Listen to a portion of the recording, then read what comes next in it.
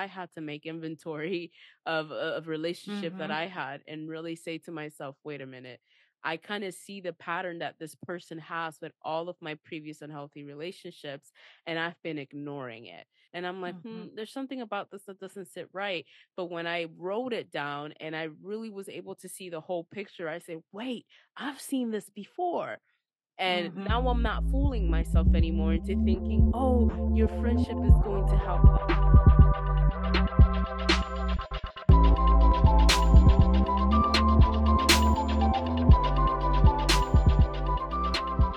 Welcome to the Life with Jan and Kat podcast, where we exchange stories of our spiritual and entrepreneurial journeys in the hopes of encouraging you in yours.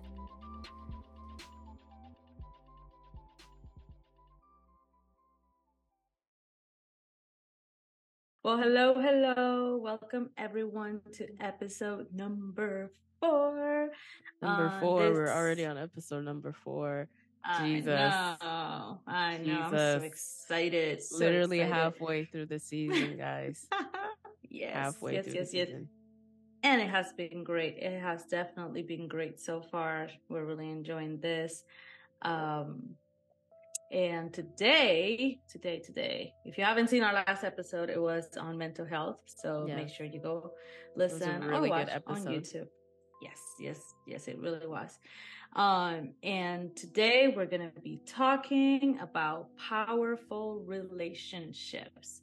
And so, yeah, we're going to share our journeys through learning how to do right. Connecting with the right people and having healthy relationships. So let's get started.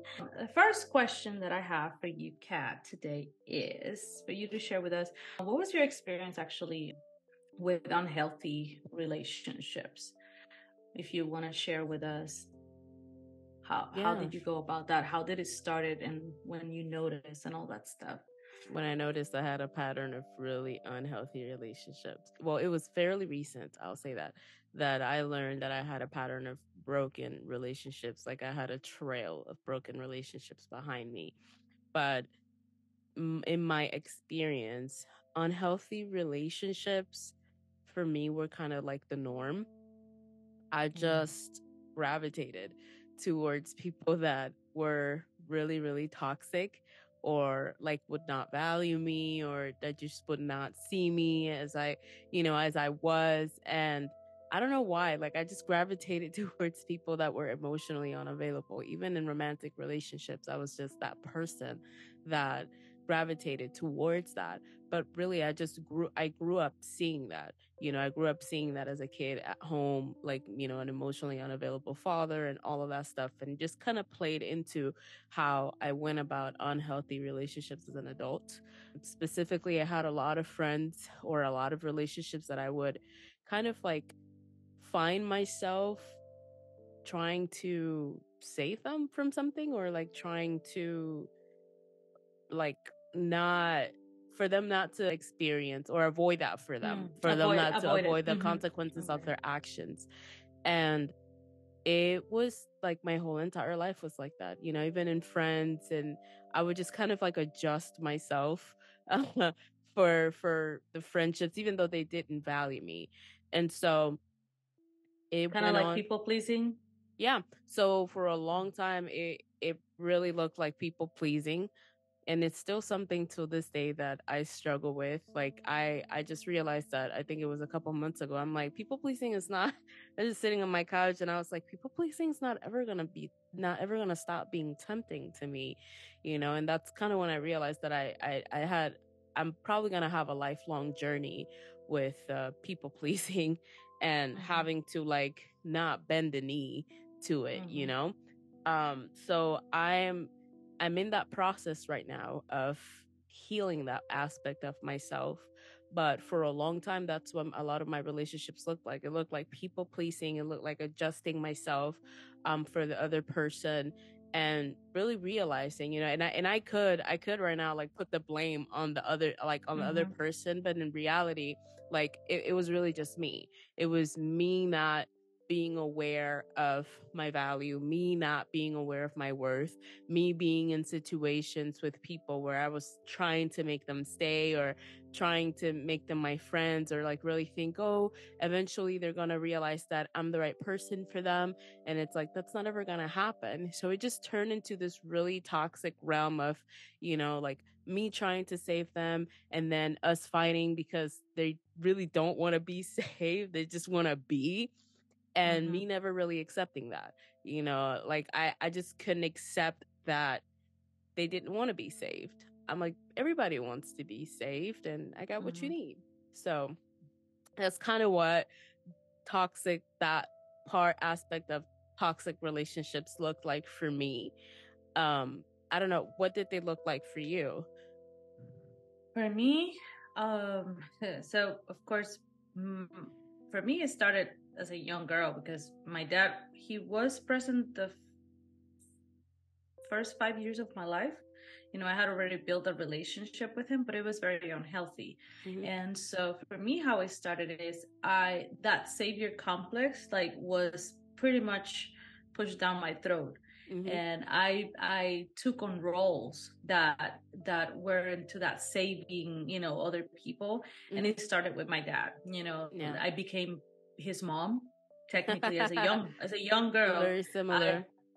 I became his mom, and as I got older, I was very rebellious because we don't want to put the blame on these people, but the reality also is that they had a lot to do, especially when, you don't choose who your parents are going to be. You know what I'm saying? Like whoever they are is whoever they are. And you also learn a lot of behaviors. Majority of our behaviors, we capture them, from a young age.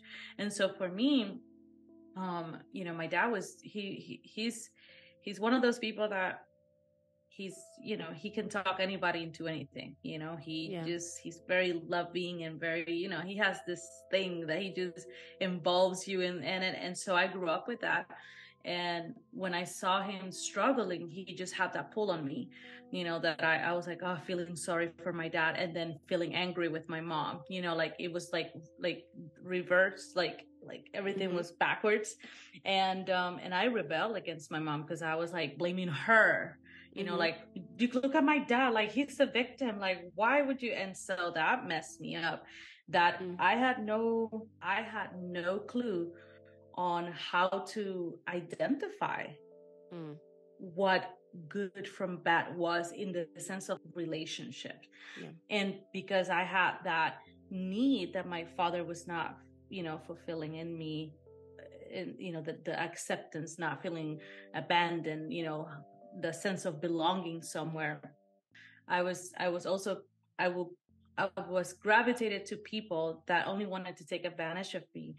But to me, them taking advantage of me was a way of me feeling loved and accepted. And so, for me, it was just that journey. And until a few years ago, when I started this process of healing and, trying to progress and really mature and really be like, okay, no, you got to do something about this because you're, clearly you're not happy. Right. And so I had to start letting people go. And it is that's hardest thing. It is the hardest thing, because see, if you're anybody, like, I'm loyal. I'm a loyal person. Loyalty for me is very, very important. But I was also lying to myself because these people were not giving me anything. I was the one giving my all, thinking that I had what it took to save them. And in reality, the only people that you can only save yourself. Really. No, that's real. Especially really. So that is it, the Messiah complex is what it's called. Messiah it's complex. Savior, they call it a Savior or Messiah complex, and it's crazy because in this generation, particularly, you hear a lot of people, even like what you see on online. What's mostly projected is you can cut people off at any moment and just leave their toxicity, or but it's really difficult when Like they make it seem like fairly easy, but to Mm-hmm. me, in my experience, it's actually really hard. Like this is Mm-hmm. hard to do, specifically if it's family members. At least for Right. me, that has been like the hardest thing, to set boundaries with family members. Um, and I think that when you have that long process in a relationship, you know, where you develop those feelings of like caring for them and you're invested and you've poured so much into, because I think that's really the part that gets everybody. Like, I've invested so much on this person, I've invested my time, my resources, and I know that's something that a lot of us have done. And really thinking back on it, and once it gets to the time of you processing that relationship or taking inventory on how productive or beneficial that relationship is for you, you're like, Mm-hmm. oh, this doesn't actually, like, I now that you should be going into it with the intent of getting something, but like, you know what I'm saying, like this Right. relationship is not even helping me grow. Like, I feel Mm-hmm. stagnant. And that's always the hardest thing to do, to take inventory and say, if I continue this, I'm just gonna drag you along with me. And I don't want to drag anybody. Like, you should want to come on this journey with me. I shouldn't be dragging you. You should be happy to be, you know what I'm saying? Like, something Yeah. that you were saying is like, we don't have to do this. We get to do this. Like, we get to do life with another person. You get to do life with a friend. You get to do life with a community. It's not something that it's owed to anyone. It's just something Mm-hmm. that it's really a privilege to be able to Right. do it with other people. And, you know, full disclosure, this is a journey that I'm actually walking out right now. So this is Mm-hmm. actually like a very, very hard topic for me to, because Mm-hmm. I'm literally in the middle of processing, you know, a lot of the relationships and how it has affected me as a person. Mm-hmm. Because one thing about unhealthy relationships is like, there's stuff that happens in them that marks you forever, or that leaves some kind of trauma inside of you, and you don't really get to process that in the moment. It isn't Right. until like years later that you're like, holy crap, like, why am I doing this? Like, where did I learn this? How did this happen? And you really have to go back to that specific moment in the relationship where someone said something or someone did something that they weren't supposed to, and you're like, how to deal with that in the moment. But Mm-hmm. that's the reality of it. Like, when you're in an unhealthy relationship at the moment, the majority of people don't know that they are in an unhealthy relationship. Right. Yeah, they're not aware. They're fully Yeah, not aware. especially And if you haven't done the healing work. It's like, I don't know. how can you know? And the thing is this also, we come in with people like us that we experience, that rejection, especially from somebody that's so important, in our lives, our parents, you know what I'm saying? But a dad, a lot of people don't even know. And I've had this controversial conversation with some woman, because I am fully aware that a mom cannot be a dad. And you see, how people sometimes in social media are like, oh, I'm a single mom, I'm mom and dad. And I don't agree. I don't agree with it, because as a person who comes from divorced parents and had endured all of that and being marked and traumatized from such a young age on that side, right? That is a very, very important key on how we actually build relationships. Yeah. Is, for example, like I always tell my husband, is like, it is not my job to set the standards on how relationships go. Because when, our daughters go out there to start dating and stuff like that, they're going to look at that and say, how did my dad treated my mom? How did that treated us? And then that's going to be the measure that they're going to use, in regards to that. And even friendships, they're going to look at what kind of friendships my dad had. Normally it's not the mom, it's the dad, because the dad sets the standards. And so, all of you who are single moms and are fighting it over there, like I'm super proud, to me, it's like, wow, you're making it. I think about it, I'm like, but at the same time, we have to be real with the fact that if my husband were not to be here, and I'm here with my daughters, I have to be realistic and say, I cannot bring to them, what my husband or the dad can bring into the picture. And so when you have those standards, set from such a young age, when you grow, You have It's easy. literally, Yeah, I would say like it's easier, yeah. 100% to get in healthy relationships. Like I'm still like amazed. You know, there's people that they just don't they've never experienced that. You know, they Mm-hmm. never experienced anything traumatic in their whole entire lives, and they have super healthy relationships or super healthy human beings, and that Mm-hmm. amazes me. You know, it's a small cohort of people, but and every day it grows smaller. But it amazes me that they can still do that, and it's correlated to how they were brought up. You know, the Yeah. dynamics that they saw in the home, how mom treated dad, you know, what dad was like, and all of that plays into how you make friends, all of that. You know what I'm saying? And I Mm-hmm. grew up in a family that was very very like close knit, Mm-hmm. and I really didn't get to see a lot of outsiders. You know what I'm saying? Like I didn't get to see a lot of outside people that were like friends or To anything. Like influence, yeah, like you know what I'm saying, to so you get influence and say comparison. anything.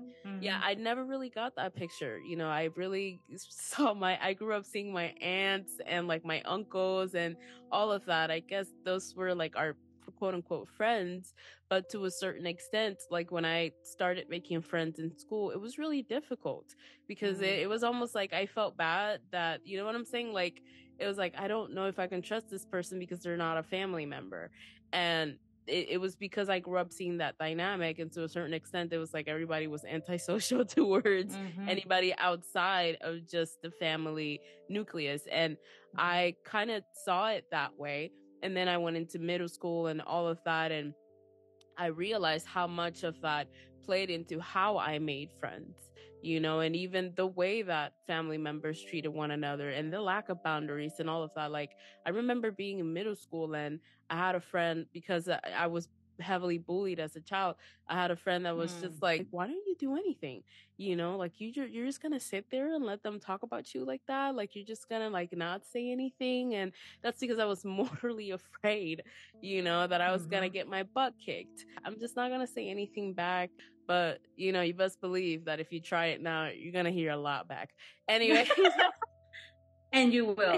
you're gonna hear a lot back that you don't want to And it will hear. take you a moment to recover It from will it. take you a year to recover from what you're gonna hear. Yeah, for but then she just like, why did you say anything? Like you just sit there and take it like that's not okay. As an adult now I realized like, bro, that was not okay. But it Mm-hmm. plays into all of these different dynamics that we saw growing up. And We so normalize it. We yeah, just normalize yeah, it. because we think it's normal. That's exactly what it is. Like I just felt like it was normal. I thought it was normal to have all of these broken friendships. I thought it was normal to want to fix people. I felt it was normal. Mm-hmm. And it just really wasn't. Like it wasn't until probably 2 years ago that I just found myself like I had friends at work, but I was just like I have truly like nobody that I can call right now and say, "Hey, like my life is in flames." You know what I'm Mm-hmm. saying? I didn't have anybody that I could be close to and be like, you know, I'm brokenhearted or, you know, I just got dumped. You know, like Mm-hmm. I didn't have anybody that I could say any of those things to, except you, of course. But you know what I'm saying? Like we've I was been gonna say, aside from me, but we're talking about also physically, like present, because yeah, like we physically yeah, present. Yeah. yeah. And it's still very much a struggle today. Mm-hmm. Like you have no idea. Letting people in has been such a huge struggle. And the part that I hate about the part that I hate right now about this process is that a lot of my friends are not here, like where I'm Mm-hmm. at. They're outside of state.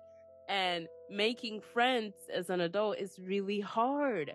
And that's a Yeah. conversation that it's a conversation that people just have randomly and they tell you, oh, making friends as an adult, you know, it's really difficult, but nobody really asks themselves why. Why Why? is it really hard for us to make friends as adults? Because so much of life has happened, so much betrayal has happened, so much like we're first of all, we were hurt and we never dealt with the hurt. And so Mm-hmm. now we're mortally afraid that we're going to get hurt again, you know, and Mm-hmm. the reality of that is like you were never meant to just stay hurt, you know, like hurt is meant to be processed, pain is meant to be processed, it's not meant to be lived with. And so Right. what ends up happening is that when you're constantly living in pain, you dismiss everyone, you dismiss Mm-hmm. everyone that can potentially change your life. Like Mm-hmm. I think about those years ago when we walked into your apartment, and almost at midnight, you could have turned us away if you were feeling antisocial. You could have been like, go home.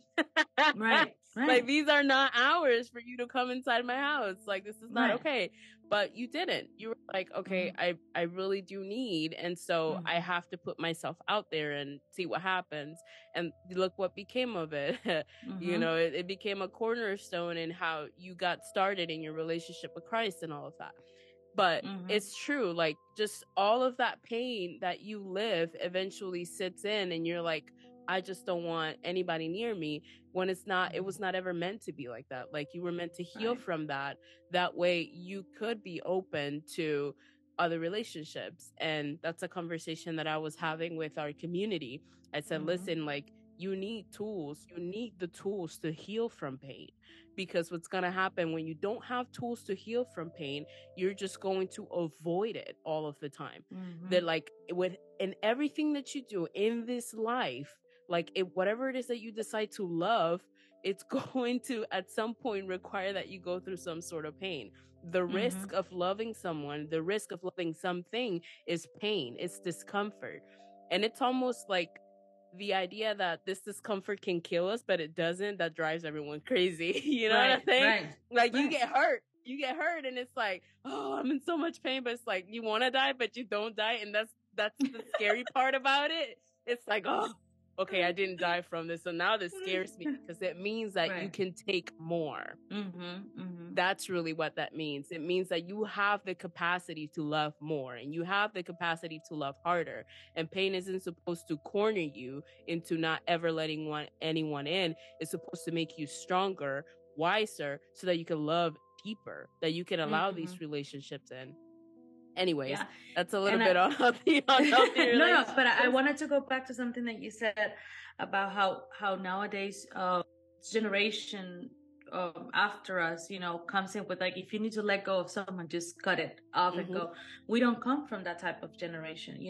We come from the generation that raised us is a generation that respect wasn't earned. It was given regardless, even if the person was abusive. Yeah.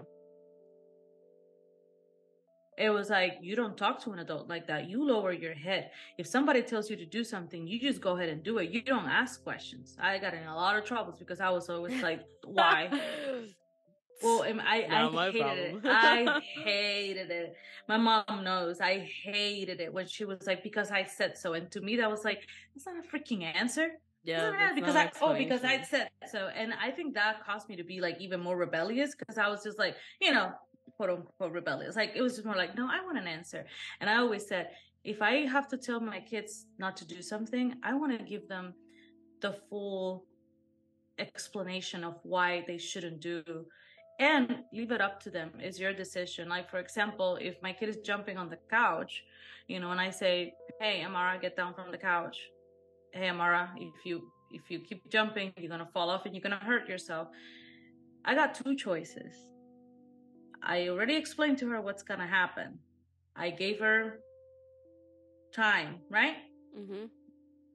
You know what? She's going to have to fall and learn. Yeah. It's true. And back then, it was like they were so overprotective that they didn't give us information that was needed.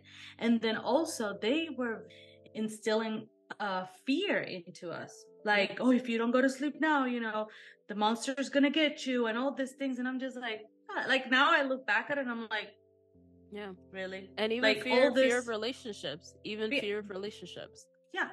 And so my thing is, for us millennials, maybe a little harder to cut off, because we were raised in that dynamic of, like, the respect and loyalty and family is family, and we don't abandon family and all. And I'm like over here like, yeah, to a certain extent, I do agree. Family is still an invaluable thing.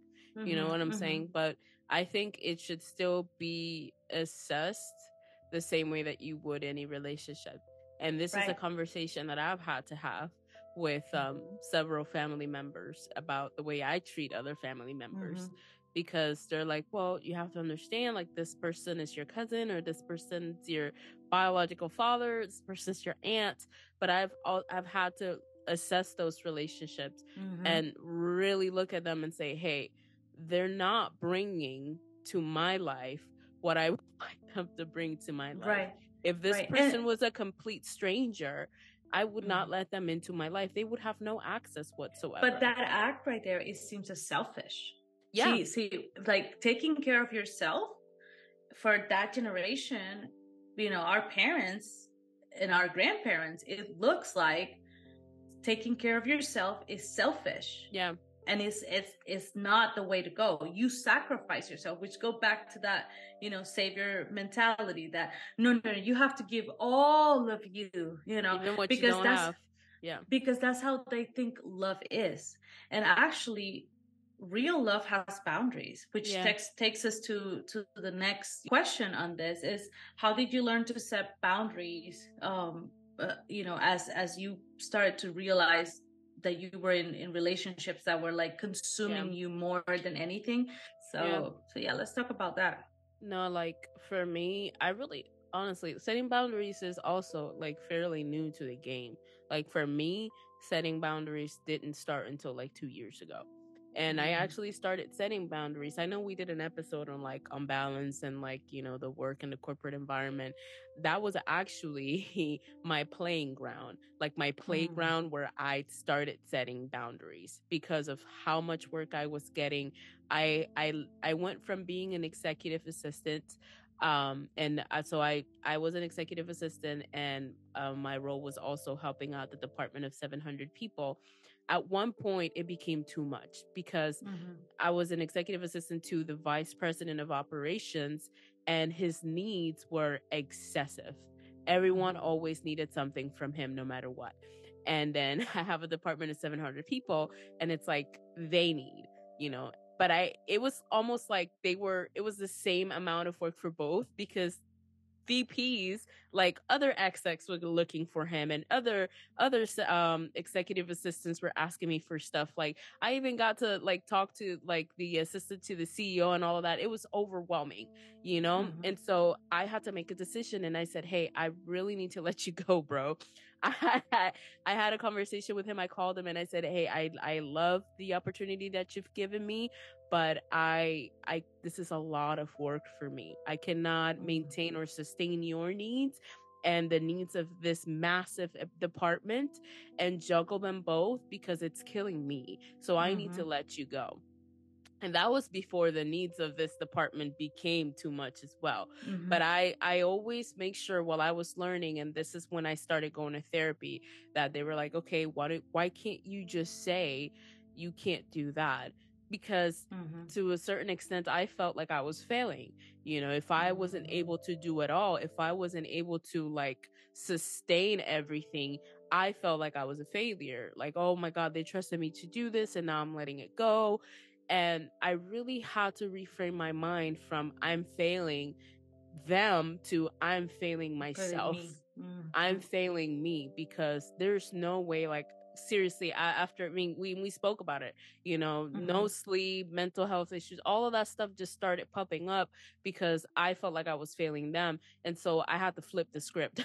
I had to be like, oh, listen, I'm failing me. Like, I'm not doing okay. I'm not doing well. And so 2 years ago, I made that decision, and it started with them. It started in the corporate setting, and I started setting boundaries for what I could and couldn't do. I had like 40 supervisors that I had to help out and oversee. And, you know, I constantly, what came out of my mouth was, can you just do this yourself? I know it sounded horrible, but it's like, I have 700 people to deal with. Can you just do it yourself? Like, can you help me out with this? I had to start doing that so that they know I have a lot. Yeah, delegating, so that they know I had a lot on my plate. And what ended up happening is I moved that. I tried that out there. It worked fairly well until a certain point. It worked fairly well until I was denied help. I was like, oh, okay, well, you no longer, at that point, I was like, okay, this no longer works for any of us. And that's how I knew it was time to, like, you know, go. But in personal relationships, that kind of gave me like a starting ground to, or a little boost of confidence to say, okay, well, I can voice my needs and I can share with other people how I feel, and they're willing to help. They're willing to say, hey, we'll make it work so that you can do this and that. And that was fantastic. That made me feel like, okay, I can be in a relationship where I can voice my needs and I can tell people what I like and what I don't like, and I can be heard.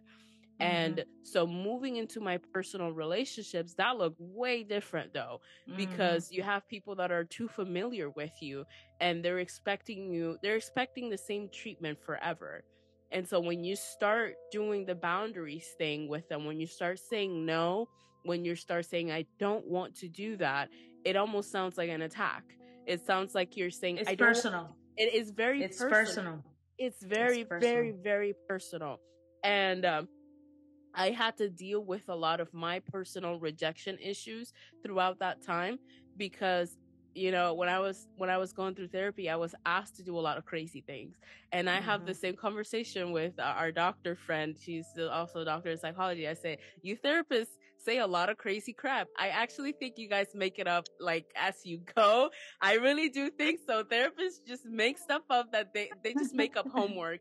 They're like, I want you to go home and read 30 books. Like so part of my process was reaching back out to a whole bunch of people that I guess I hadn't communicated well with or whatever about something, just to kind of clear the air, not even for them, for me, because I guess I was losing sleep over that. And one of the things that I really had to deal with was rejection. Like, oh my God, what if I say this and I voice how I actually felt and I'm going to be rejected, And I swear to you, like, I almost passed out with one of them because it was as simple as telling them that I love them, And I was like, oh my God, it's been 20 years. If I go back and I tell them I love them, I'm going to die. And it wasn't even like that. It was like that feeling of rejection. Like, I don't even care about this relationship anymore. I just need to say that and be okay with myself. And I had to deal with that with like family members and friends, just being able to say, hey, this no longer works for us. And when they like backlash because it became personal for them, it became a rejection for them. So now we're both dealing with rejection of like, okay, I wasn't rejecting you. I was just saying this ain't working for me. But what you're saying is you're not working for me. Not the dynamic isn't working for me. And so that's it's kind of easy to say yes to 1,000 people. It's the hardest thing to say no to one person. Yeah. That's the reality of it. I personally, I was in the anybody needed anything financially, stay at my house, food, let's go over here, let's do this, let's do that, let's go eat, let's all this, let's do. And it was exhausting. Yeah. It was definitely exhausting. And to be honest, I can't blame them because I put myself in that position. Yeah. And what was killing me the most is that I came into those relationships setting expectations to those people that they never agreed to. Yeah. Because that's another thing that we do. We do that thing coming in with like, well, if I do this, this person may change or may. It's like they're not even in their mind. Like, they never said they were going to change. And so that's another part because, I mean, honestly, and this is one of the things that we wanted to, we actually wanted to talk too about. When you have rejection issues and you are pretty much addicted to chaos and addicted to there's you can't function you can't function if you don't have these people around you, like there's always have to be a mess, there's always like you always have to be needed, you always have to fix everything. Right, because we normalized it because that's what we thought it was correct, and for us, well, okay, but that's what we're gonna do. Codependency, codependency. We become completely codependent, and that's something that I actually, it wasn't until I think I would say like maybe 2-3 years that I started noticing what it was.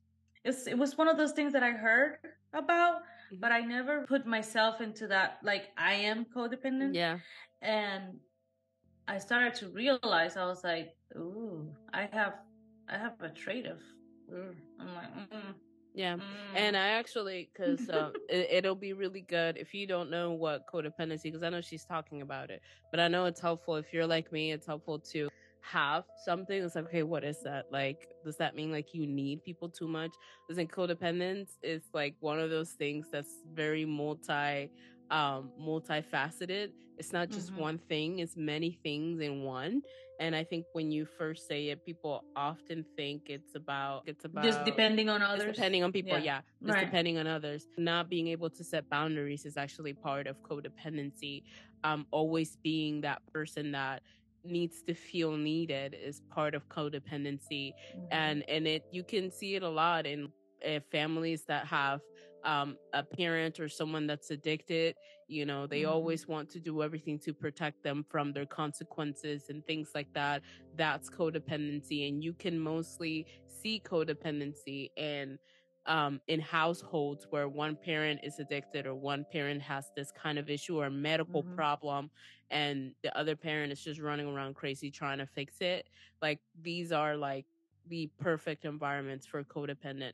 I read this once when I first found out I was pregnant. I started reading a lot of things on parenting and what parents should and should not do. And what I came across this thing that said for parents never to, like, if you were gonna drink like alcohol or something, like to as a baby to not hold the baby and breathe like with that smell of alcohol or beer in your mouth, because they may not understand what is happening, but they're creating memory through smell.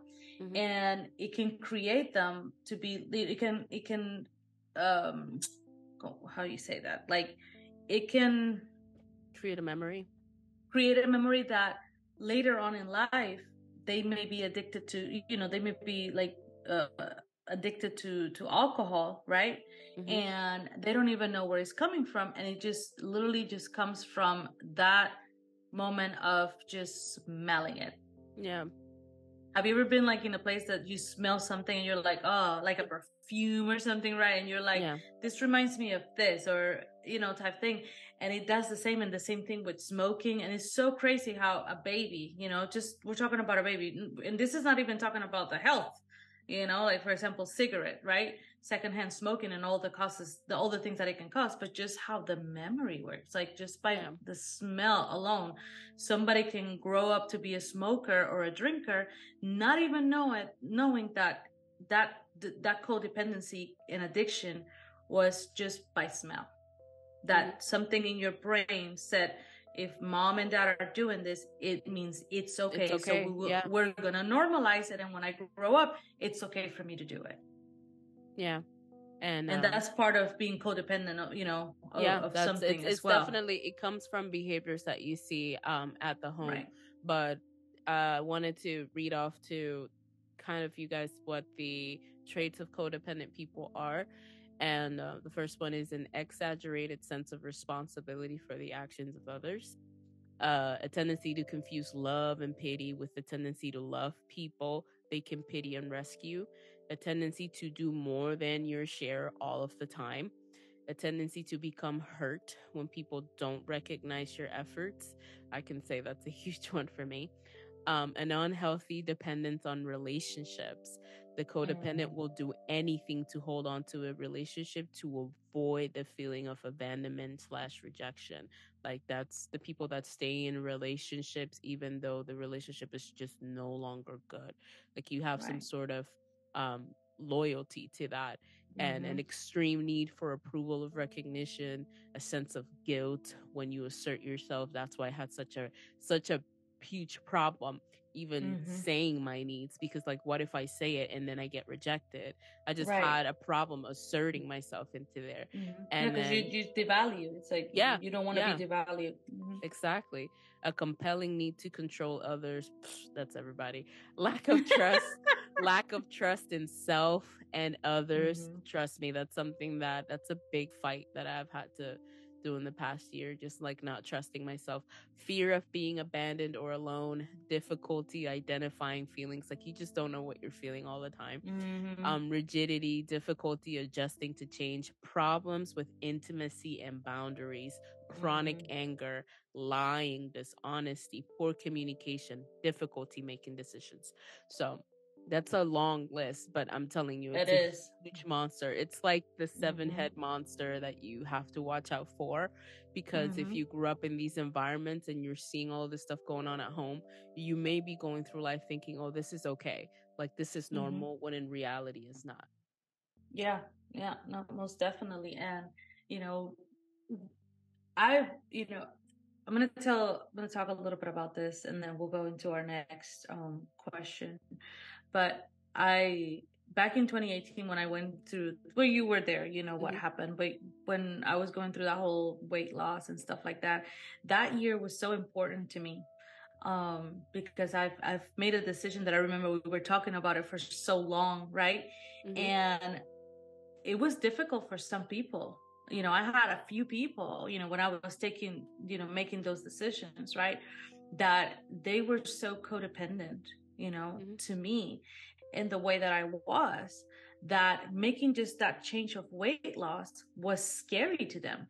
Yeah. And it is not until like years later that I'm able to, put two and two together, because at Mm-hmm. the moment I was just like, what the heck is wrong with you? Like, I'm Mm-hmm. just losing weight. Like, what do you mean I'm going to change? Like, I'm still Jan. Like, but the reality was they knew something. And the truth is that I was going to change, because the moment that I did something for myself, Mm-hmm. for Yeah. them, it became a selfish act for Mm. them. But then I was slapped in the face with the rejection. I was slapped in the face with the you're not the same. Like, you're not the same person. I was like, I feel like I am the same person, It's like a but in huge reality, gaslight. yeah, it is. And I had to go through that. Like, and that year I lost so many people in my life. Like, I lost a lot of people in my life that year. And when Mm. I say lost, I'm not saying they died. I'm saying like they just stopped being my friends after years of knowing them, just because I did something good for myself. And it was that thing, like, that's when I was like, misery loves company. That's when I actually understood what that meant. Like, Mm. misery loves company. And when you have relationships that are toxic and codependent, like that, the person wants you to be miserable with them, and as long as you're miserable with them, everything is okay. But the moment you do one thing to Mm-hmm. progress, to move forward, It's a they're problem. gonna they're gonna throw at you everything that they possibly can. They're gonna, To like make you it said, stop. gaslight you. They're gonna do whatever it takes to keep you from progressing. And I had to make a decision at that point. I had to say, I love you, but you should be happy for me. You should be celebrating the fact that I'm doing something good for my health. I mean, to think about it now and be like, you'd rather me be diabetic, like all of Mm. these things, because so that I could, so that you don't feel alone, so that you don't, Yeah. the manipulation. And they know that they can pull on you because they know you have that savior mentality. They know, in Yeah. the sense of, like, they may not know what it is, but they know, oh, she's never gonna leave me. She's always been there for me. Yeah. She's never gonna, this. But the moment you do, and when I went through that, I was like, wow, this is not, what kind of relationships are this? This is not Yeah. really a relationship. This is one-sided, and I'm being consumed because I also have things that I need to heal in myself, and I need to start getting with people that do want Yeah. change, that do want to, they do want to see me progress. They do want to help me and be alongside with me, because that was actually my heart. And like I always said, like, I always say this is that I don't need to be in the front. I can be sitting in the back. Nobody knows that I'm there. But to get to see my people and, just succeed and meet their goals, to me, it's like, I love it. I love it. I don't have to, you don't have to know that I'm there. And that's always been my heart. But to know that the people that I was giving my all, and in this situation, all the people that I lost, like, I was giving my all, and they were like refusing they were refusing my change. They were refusing that I was not going to stay in the same mindset that they were. Something that was beneficial for you. Like, this was like this was like a life or death thing for you. I do remember that it was like you're trying to get your health aligned, and even that became an inconvenience to some. So right. And the thing is, like, what happened was that self-care. Remember, we were talking at the beginning, like how we were taught self-care. No, we don't self-care. As soon as I started feeling my self-esteem go up, I start to feel that power in me, that, wow, I actually can do something good for myself. It actually doesn't take away from anybody else, because it has nothing to do with them. It has all to do with me, and you start, like, your mind starts changing, and you get into that mindset and all this stuff. And I was feeling, and still today, I felt so good. And when random people that I just met treated me as if they have met me my entire life, and kept encouraging me, you do, go for more. I'm gonna go to school, do it. I did it when I was pregnant. I remember my friend Nikki, she was like, dude, I went to school like with a newborn, and he just sat there, he was like, and I was just finishing my bachelor's and stuff like that. And I was like, you know what, I'm gonna do these things. And I'm serious, I lost like more than 5 people, like completely gone out of my life, because one decision. And so now with that, we move into the next question, is like, what helped you or helped us, get into healthy relationships? What were things that helped us? For me, I just share, you change your mindset, right? And you start doing, because we have to be the change we want to see. And sometimes we are in the mess and we're not changing anything. We're just stirring the pot. Nothing is changing, right? But the moment you step outside from that and you make one change, that's when the pots get stirred. Yeah. So it's hard, because it's like, it is a stirring of the pot that happens, not for you, but for everyone else that benefits off of the current state that you're in. If it's a bad one, then the moment you decide that you're going to get your life right, you'll see everybody else that really wasn't in it for you. They were in it for them. It becomes almost like a reveal to you of who's really for you and who's not. What helped me get into a healthy relationship, and healthy relationships, 100%, I would have to say therapy. I mean, I mentioned it early, just testing it out in my workplace. Let me just start setting some boundaries. And my therapist gave me some really neat tips and tricks that I can try, and things that I could do to kind of like claim my space and really say, hey, this is who I am. This is what I need. One of those things was understanding what Kathleen needed. I needed to understand that, because first of all, I had no idea that I had needs. And that happens when you're in an unhealthy relationship, or you've been like, you can tell that crazy? You've been How can you in unhealthy relationships and you don't know that you have needs. Isn't that, and that's part of the frustration. Yeah. That's 100% because your brain is back here, like yeah, I have needs.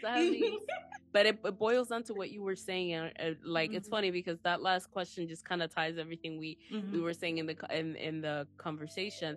It boils down to what we were taught, because we're both Hispanic, and growing up, you see your grandparents, your moms just sacrificing so much, and it's like, do you have a need? Is there something that you want to do for you? You don't really grow up seeing that, and so now you're kind of walking the same direction that they are, and it's not working out for you, and I'm like, okay, this is clearly not, like, neglecting myself, abandoning myself is not really working out so well for me. So one of the very first things that he had me do was determine what my needs were. I wrote a huge list of, like, Kathleen needs this. She needs to feel safe. She needs to feel protected. Like, all of these different things. This is what I need. And he had me go through all of my relationships. It's like, okay, what relationships are fulfilling these needs for you, and what relationships aren't? And surprisingly, I had a lot of people that weren't fulfilling that need for me. So that's how I was able to identify, okay, well, you're not a key player. You're kind of like high and by kind of deal. You're not someone that I can keep in my life. The second thing was, apart from the needs, were my values, which they're not the same thing. Like, I really want in every relationship that I have, someone that has the ability to grow, someone that it's ambitious, someone that really wants, and not ambitious like in a crazy diluted way, but someone that wants something out of their life, that they have a passion for something that's really strong in their purpose. I really want those things. And believe it or not, having that small compass, that those small tools, has helped me even identify in this current season people that shouldn't even be in my life. And remember that conversation that I was having with you the other days, that I had to make inventory of a relationship that I had, and really say to myself, wait a minute, I kind of see the pattern that this person has with all of my previous unhealthy relationships, and I've been ignoring it.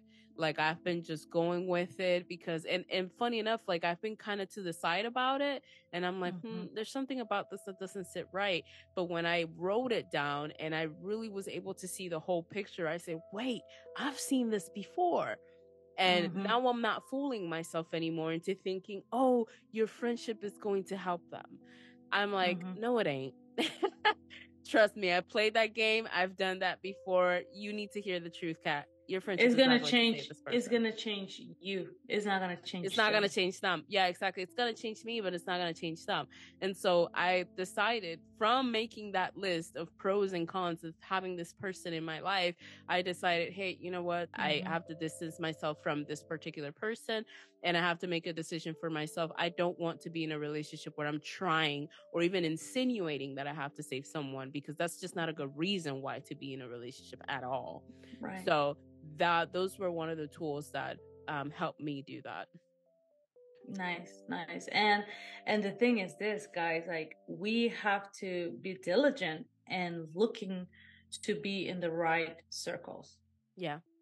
We have to, because I mean, Kathleen and I, and this is why, I love this topic that we're talking about, powerful relationships. She's 10 years younger than me. Her life looks completely different than my life, but I'm progressive. And if there's any area of her that is not progressing, I'll come on that door and be like, you better look at this and let's come out. And vice versa. She'll come to me and be like, Dan, you can progress. You can do better here. You can, and accountability is, we're going to go into like another tool, having accountability. It's key. It's one of the most important. And the reason why most people run away from accountability is because they don't want to be confronted with the truth that they've been doing life wrong when it comes to relationships. And also because it's the only way they feel that they are loved, and they just succumb to that. Like, it's almost like Stockholm syndrome, like I've met people that are married to like narcissistic, right? Very narcissistic partners. Types, yeah. And you're like, dude, and they'd rather stay there than take a step and go towards something better, or better themselves, or stand up. And so accountability, yes, accountability is one of the tools that I personally have used, having also, we have a healthy community, that we can be ourselves, that we can come and say, hey, I'm going through this, I'm going through that. Like we do, we have our community that we can just come and basically say what we need to say. And it doesn't mean everybody's going to agree. But at the end of the day, the agreement is, I still love you. And we don't have to agree on everything, but we're doing life together and we're going to progress together. And that's healthy. Healthy is not being the same and agreeing and everything, because that's another lie too, Yeah, we don't have to agree on everything. We don't have to agree, because her and I, we don't agree on everything. But the agreement that's not the important thing. Exactly. The agreement is we're gonna push each other, because we love each other and we want what's best for each other. And sometimes what's best for me may be an inconvenience to her, and what's best for her may be an inconvenience to me, in the sense of like where we may be at in life. Like, for example, one of the things that somebody asked me once is like, let's go down relationships.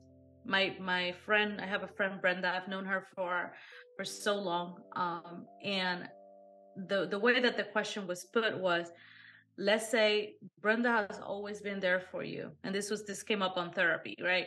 Because that's another tool, therapy, counseling, and through counseling, I remember they asked me, they're like, let's say Brenda has been there for you your entire life. Every single thing event, good, bad, ugly, whatever, she's been there. And then one day you call her and you say, I'm going through this and I need you here. And Brenda says, I am so sorry, I cannot be there. A person who is in the right mind is not going to gaslight. Yeah. A person who's in the right mind, you're not going to cut off that relationship because that person was not there once for you. Because you got to look back at the history. And those are things that when you say, like, you said you were reevaluating your relationships, I was doing kind of like that exercise. I was going one by one, like the people who, and when he said that, I was like, I've known of people that I've said no once and they just gone. That's it. And that's a sign this is toxic, and it's a toxic trait on you as well, because you're somehow attracted to that. So it's a way of you kind of like, when you ask yourself, that question, it's like, it brings awareness. It brings awareness, and it kind of talks about, the tools. There's something that I know you use. What? Like for the codependence? Yeah. So coda.org, if you want to learn a little bit more about codependency, definitely counseling therapy, like we mentioned earlier, what some of the traits of codependence are.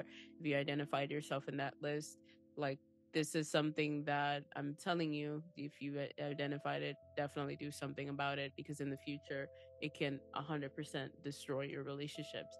It can become a destructive force in what you're trying to build, like family and all that stuff. So you definitely want to be mindful of that. If you want to learn more, go to coda.org. It tells you a little bit more about the different patterns and all of that you can learn. And they also have chapters. It's a little bit like an AA, but not really like an AA. It's just meetings that you can go to and you can listen to people and hear their stories. I think I find it really useful. I learn stuff about it all of the time. But you were talking about that, and then something else is prayer meditation.